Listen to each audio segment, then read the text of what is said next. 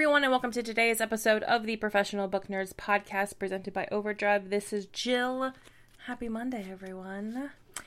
Today's episode is an interview I did with librarian turned author Eva Yurchik about her new book, The Department of Rare Books and Special Collections. This is a book about books, a book about libraries, a book about special collections and rare books in libraries, a book about missing books. Books like historical manuscripts go missing. And our main character, Liesel, has to figure out what happened to these books, these very fancy manuscripts that have gone missing. And, the men in charge are like, no, you can't tell anyone that these books are missing because we have donors we have to keep happy. And so, it is, again, books about books. We love to see it. So that is today's episode. And if you want to get a hold of the podcast, our website is professionalbooknerds.com. We are on Twitter, Instagram, and TikTok at ProBookNerds. And you can always email us at professionalbooknerds@overdrive.com. So I think that's everything. So yeah, if you like books about books, if you like books about libraries, you might want to try The Department of Rare Books and Special Collections by Eva Yurchik. And with that, I hope you enjoy this week's episode of the Professional Book Nerds podcast.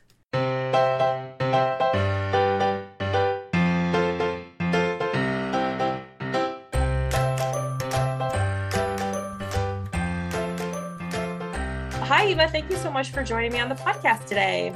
Thanks so much for having me, Jill. I'm so excited to be here. Should be a lot of fun. So can you start by giving our listeners a brief introduction to your book, The Department of Rare Books and Special Collections? Yeah, definitely. The Department of Rare Books and Special Collections follows Liesel Weiss when she takes over the reins of her university's rare books library under less than ideal circumstances. The longtime head of the library suddenly takes ill and she steps in, but at every turn she's reminded that she's never going to fill these big shoes, and things sort of immediately start to go wrong. First a rare book goes missing, then a librarian does, and over she's told to just keep the doors open, keep the donors happy, and not to shake things up. But when she starts to investigate these disappearances, she realizes that nothing in the place is as it seems. So I don't want to give away too much else because of spoilers, but right. You have missing books and missing people and all sorts of fun stuff like that. And it's a great look behind the scenes of a rare books library, which is, I think, a really fun part of the book. Absolutely. And I wanted to ask about that because you are a librarian, you have experience working in an academic library setting, but I think I also read that you have experience working in like a rare book collection as well. Can you talk a little bit about that? Yeah. So it was when I was a grad student. So when I was going to library school, I had the opportunity to work at the university's rare books library. And I think that was so meaningful because I was very much a fish out of water. I felt like everyone who I worked with had been there for a very long time. They knew everything about everything. And because of that, they weren't as dazzled as I was by that collection and by that place. And I would go into work every day and it would just be, it was incredible. You'd go down to the basement and you might have, Frederick Banting's Nobel Prize or a first edition of Alice in Wonderland or, these hand-done manuscripts from the 16th, the 15th century. You would, papyrus scrolls, things like that you'd ride up in the elevator with. And for everyone else, it was just a job. And that's not fair. They loved the stuff and they knew everything about it, but it was just an environment that I didn't think that I would ever find my way into. I sort of stumbled my way into the job by lying about the languages that I spoke. So I was just a grad student and I needed the work. And I was just so in love with the setting, and the space itself was beautiful. Rare books libraries often are, they're meant to be these grand institutions, but my favorite part of it were the basements. So the library had two layers, like basement 1 and basement 2, and they were huge, like football fields upon football fields of just rolling stacks that had really been installed at different times and were kind of like jimmied into place.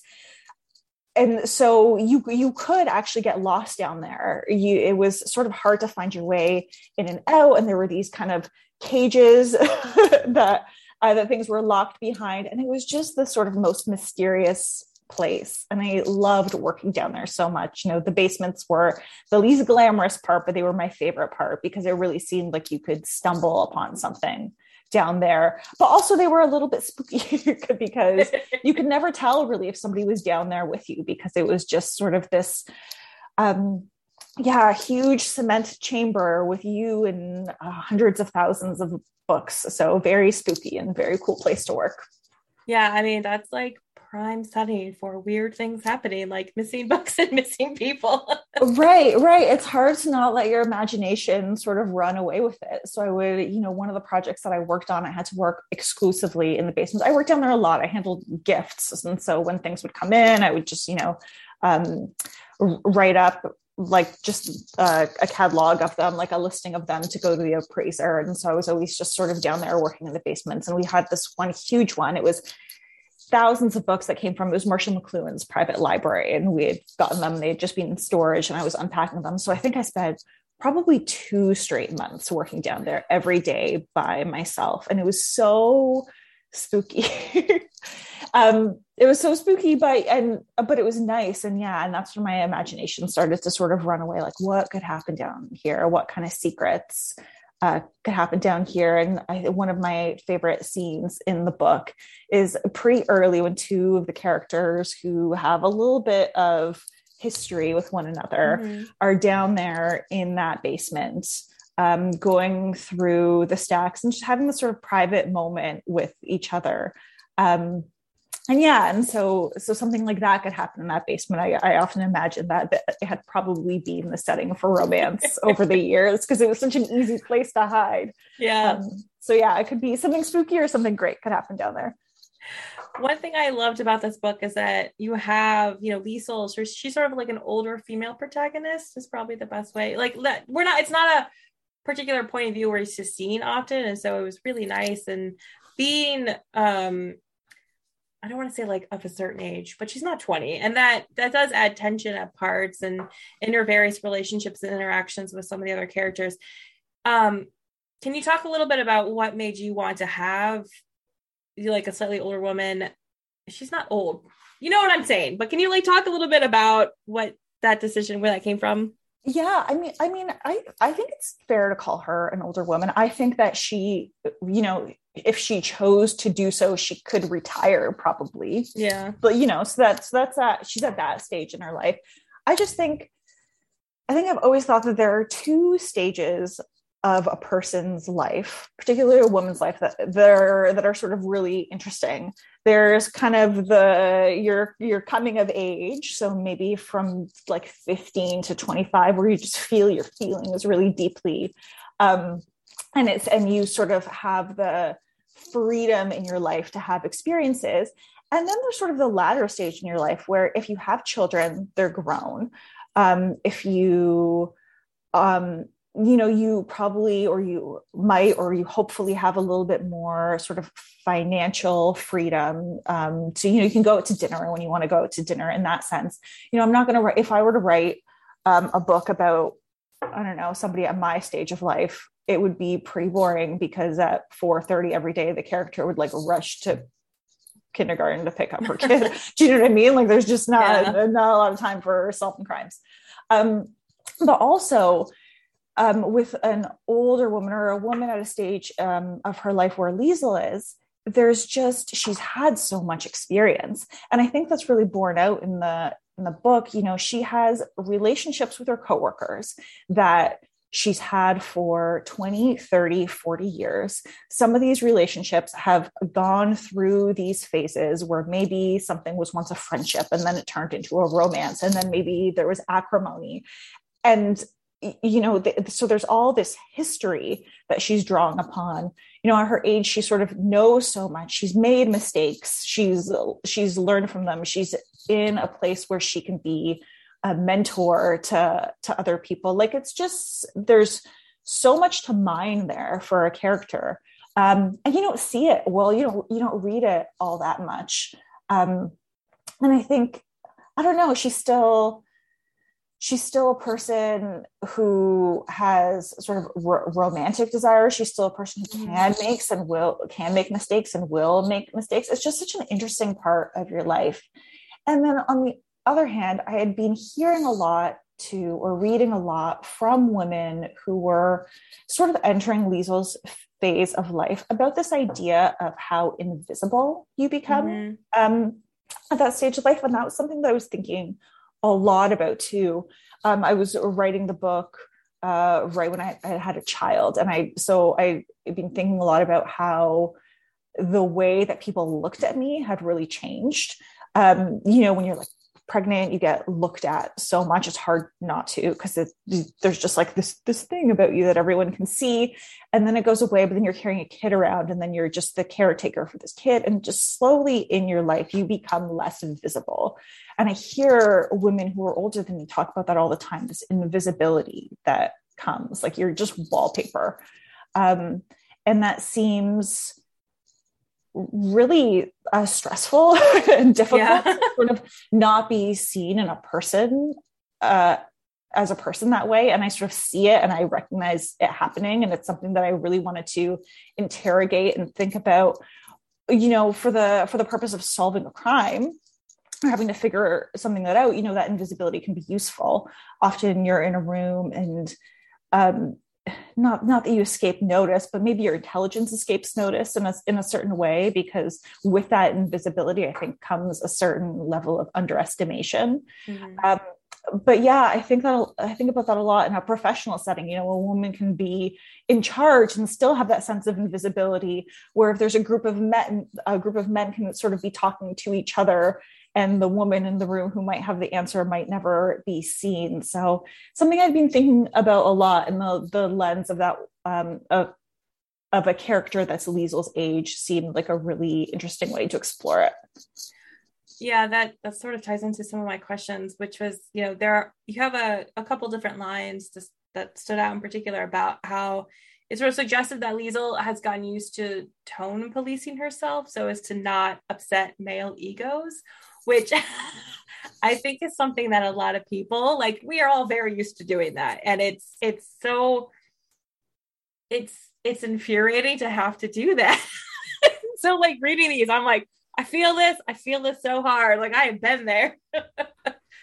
Yeah, it's so interesting. In my professional life, I'm a librarian, as you said, and I've almost only ever reported to women. Like my bosses have always been women. And so I think that there might be women who I have worked for who will read this book and be like, oh, I must be Liesel. The character of Liesel must be based on me. And I would say that, no, it's all of you, because in almost every professional setting I've been in, I've watched this. And often the women that I've reported to have been women who are really impressive in certain ways. Like, if I've encountered them before I started working for them, like if I've encountered them at a conference, or I've read about some work that they've done, I'm like, oh, that's intimidating. Like, ooh, this woman clearly knows a lot. And then you kind of step into a professional setting with them and you watch them, do that tone policing with colleagues, or have to tiptoe around feelings of perhaps inadequacy, inadequacy of others in the room. And I just, it is infuriating, but it's also really interesting how, like I said, it's not one person. It's so many of these women that I've worked for have taught themselves to do that and do it in an almost identical way. Yeah, no, it's something I do sometimes. And even though I am aware that it's kind of BS, but also being aware that if I come across as like too aggressive, or I have to use soft language for a variety of reasons, and I still do it, even though I know I shouldn't have to, but it's so kind of ingrained in a lot of our society and our culture and just like working relationships. Yeah. You're just really taught not to create conflict. Yeah. But then at the same time, that sort of becomes that it's also your job to dispel conflict when someone else is creating it. And I think that that's part of what leads to that invisibility. It's like you're being asked to make yourself smaller. Wow, we're really really about like gender politics in the workplace. That's okay. I love talking about gender politics in the workplace. And I think that's what we see with Liesl. And a lot of people have responded to those parts where she really is. I mean, this is a woman who has been doing the job of the leader in the library for a pretty long time, but has been asked to make herself invisible to do so. So somebody, so that the public face is somebody else. And then even when she finally gets that job, when hers is the face that is doing that work, even then she sort of has to make herself smaller because it makes people uncomfortable that she's the one in that role. Yeah, that's something that I find writing the book helped me think through that in my work, but I still don't think that I fully wrapped my head around it because I don't know what the solution to it is. Yeah. I don't know either. Yeah. To your point, Jill, you said that you find yourself doing it and I find myself doing it too. It's not like, oh, I was cured. I wrote the book and I was cured. And I don't say, I don't use those little clauses at the end of emails to sort of soften what I'm saying. And I don't wind up taking minutes in every meeting that, I still do those things. That hasn't cured me, but it was useful to think about them really deeply. It's interesting to me that you mentioned that you have reported to a lot of women because librarianship, as you know, is very women dominated field. And yet a lot of library leadership is men. And that's sort of the situation as you've talked about, Liesl is in. These men in positions of power are making her job a lot more difficult, especially as you said in your kind of introduction about the book. There had been this theft and they're like, no, we can't tell anybody because we have to make donors happy. And she's like, and sort of what we've been talking about, she's like, I'm the person who should be in charge telling people about this, but she can't because patriarchy. It's crazy, isn't it? Yeah. So it's funny that what you say about librarianship, because you're right, totally female dominated. But if you look at the heads of most of those libraries, they still are really often men. That's changing slowly. And now we'll see, we're seeing that shift a little bit, but yeah, it is really interesting. There's no explanation for that besides the patriarchy. If 90%, I don't think it's 90%, it's probably less. I should have these statistics at hand if I'm going to talk about this, but if such a large percentage of your workforce is female and so many of these positions of authority are filled by men, if that doesn't raise your eyebrows, like what do you think explains that? I know it's very glaringly obvious. Yes. Yeah. As I was reading the book, I couldn't help but think about some of the real life library and also museum thefts that have happened in the world. Like, back in 2020, there's a big article about the Carnegie Library with their like $8 million theft or something like that. And it's interesting to me that the books in the manuscripts that go missing they're like real books, right? Like that you mentioned. And I'm wondering, did you ever consider just like making up titles to be stolen and kind of attributing your own history and value to them? Or did you always want to use real books? I think I always wanted to use real books because I found that some of the stuff the real story is always going to be more interesting than something that you can make up. And listen, I did take liberties. The reason that I never actually name the library or the university of the library where the stuff is set, even though it's like a major university and rare books collection in Toronto, like you can infer, is because some of the materials that I wanted to work with that I placed at this library are not actually in the library. Yeah. They're at other institutions. But I found the materials themselves so interesting that I wanted to work with them in this sense.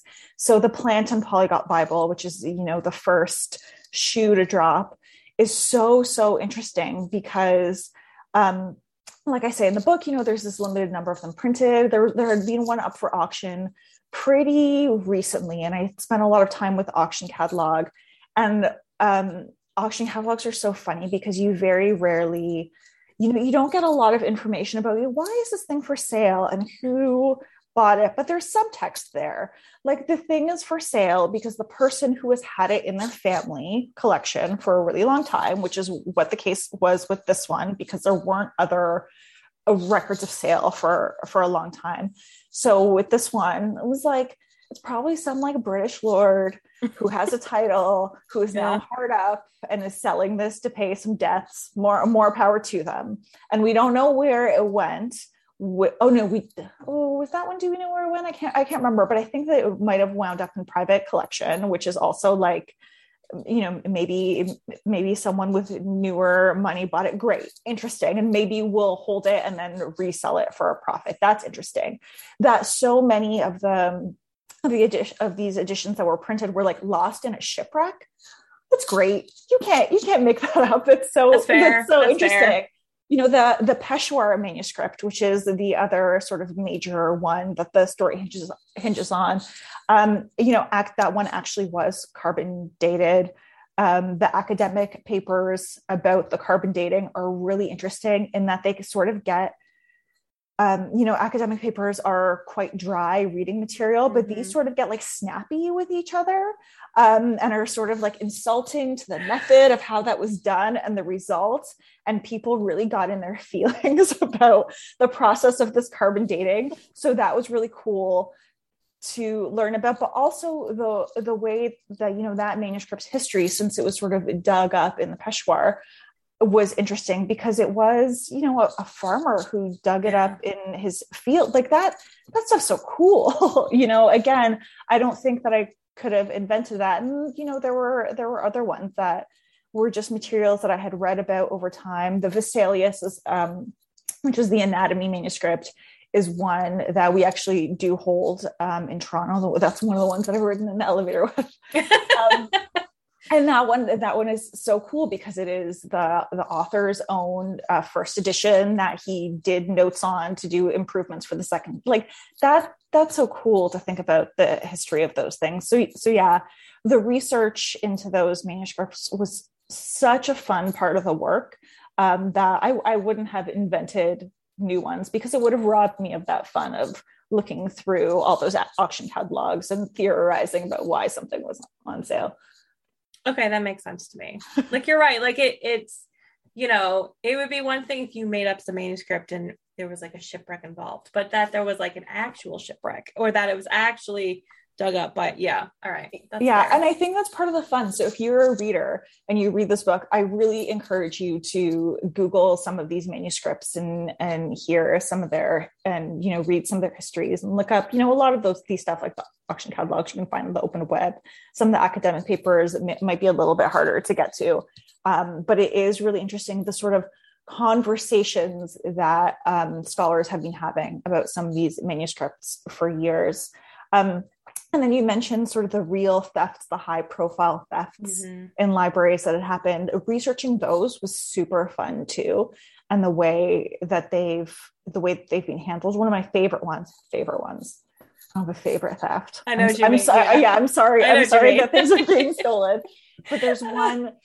Oh, and I can't remember whether it's Oxford or Cambridge. I'm tempted to Google it now, but that's okay. You can, listeners, Google it after the fact. There you go. So a couple of years ago, so I think after the book was written, probably after I'd sold it, like recently, they came out that from this major library collection, like I said, either Oxford or Cambridge, that actually stuff had been stolen from them like for 10, 20 years, and they had known about the thefts, and they hadn't told anyone because they wanted to protect the library's reputation. And for a long time, they had just said, oh, it's probably just missing in the stacks. We'll find it in the stacks. And they did exactly what these characters in the book did, where they wouldn't admit to themselves, to the world, that really this valuable thing had, this rare singular thing had disappeared from under their noses.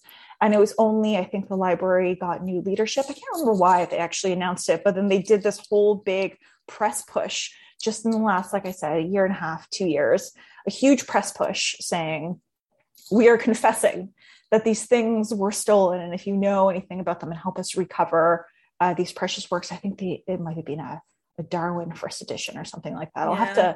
I'll have to get my details straight, because I find that one really, really interesting about the way that they hid that and then finally confessed. And it really, that is how some of these thefts are treated. And that's an interesting part of it too, I think. Yeah. I read in another interview you did that part of what interested you about this was sort of examining the idea of the person who would steal this kind of thing, because you're really limited in what you could do with it, which is not much. Like you can't auction it. You can't sell it. You could maybe use it as collateral on the black market. Like you really can't do anything with it other than put it on your bookshelf and hope nobody notices, or just hide it. So like, what kind of person does decide to do this other than just like, I don't even know what kind of person decides to do this? Someone who loves the books. Yeah, I read a lot. I really dug into sort of newspaper clippings and things like that about these rare book fests, and art theft is super similar. They're a super similar world where I think it used to be easier to offload this type of stuff, but now, there are pretty good communication networks that the rare books libraries and museums and galleries to have with each other. When something goes missing, that like put out a call that say, hey, if somebody is trying to sell this to you, don't buy it. And there's pretty detailed research into the provenance of material if that happens. So if you steal something, really, like, what are you going to do with it? Right. So you do have instances where you'll have like a sort of smash and grab thefts with people who don't know any better, and they'll steal something and then they find that they can't resell it. But with a quiet theft, like the one in the book where something goes missing, or, with a lot of these quiet thefts that you read about in the papers, really the people who steal it aren't stealing it to sell it. They're stealing it to have the object. And, they'll go into people's homes or apartments sort of decades after they've done these thefts, and the stuff's just sitting on their bookshelves, like you said, or sitting in a filing cabinet, and they just wanted to be with the thing. And there's something really beautiful about that to me. I mean, listen, I think that these things should be in the public collections as much as possible. And I think that, the collecting of them so that others have access to them I think that's where we should be going. But I mean, you can kind of understand the impulse, can't you? To say, I've devoted my life to the study of these things, to the study and acquisition of these things for other people, and to have a few maybe that you get so passionate about that you just really do want to keep them for yourself. I get it. Like to an extent, I get it. I mean, yeah, to an extent, I can understand, if, especially in like a rare books library or a museum, where if it's art theft, like if there's something you just really love and are really passionate about, and you just want to have it for yourself. I kind of get it. Yeah, I think there's a certain narcissism to that too. I sort of think about it kind of like in the Thomas Crown Affair. Do you remember that movie? Yes, I love that movie. Yeah, me too. Oh my God, I love that movie. Pierce Brosnan and Rene Russo. Great work, guys. Great work. But yeah, no, and again, like he steals the painting so he could have it on his wall. And with these rare book thefts, you steal the painting so you could the book so you can have it in your own collection. And that's narcissistic to an extent too. You're like, oh, I I am worthy of this thing, and the general public is not worthy of this thing. And this thing is so great and special that it should only belong to me. I think that, that reveals something about your character, that you would actually carry that out. But I mean, it is an interesting psychology to think about. That's true. That is true. Yeah. Throughout the book, the topic of mental health frequently comes up, and I'm sort of, how did you go about researching and writing those scenes so as to make sure that they were handled as sensitively as you could? Yeah, I think the idea of mental health in the workplace, especially, is something that we've been thinking about and talking about better in recent years. And I think in the book, there are two pretty strong examples of the different ways that depression in particular can manifest. And I will say that one of those manifestations of depression is something that I have seen really closely in my life. And it was the one that I had a much stronger understanding of. And it's a quieter one. It's, Liesel's husband, John, has suffered from depression through his life. And again, it was useful to me and interesting to me to write that down and to think about what that looks like through a life, these were characters who have spent their entire lives with each other, and what it would be like to be the partner of someone, who was ill in that way. And then there's another manifestation of mental health that's also explored sort of through a marriage, through a partnership. That is, I think, it's like the louder way we think about depression is sort of when you think about a depressed person, this is what you think a depressed person might do, or how you think that they might behave. And I spent more time actually just researching and reading personal accounts and things of people, because that was one that I think I had less sort of direct in my home and direct sphere experience with, but it's something that I really wanted to understand. So reading Miriam Tay's novel, which is called All My Puny Sorrows, about the two sisters and her having had that experience with her own sister. I read that a few years ago, and that was really like a jumping off point for me to really want to explore that type of depression as a subject. So I tried to treat it as sensitively as I could. But one of the things that I really wanted to explore was the idea of that partnership, and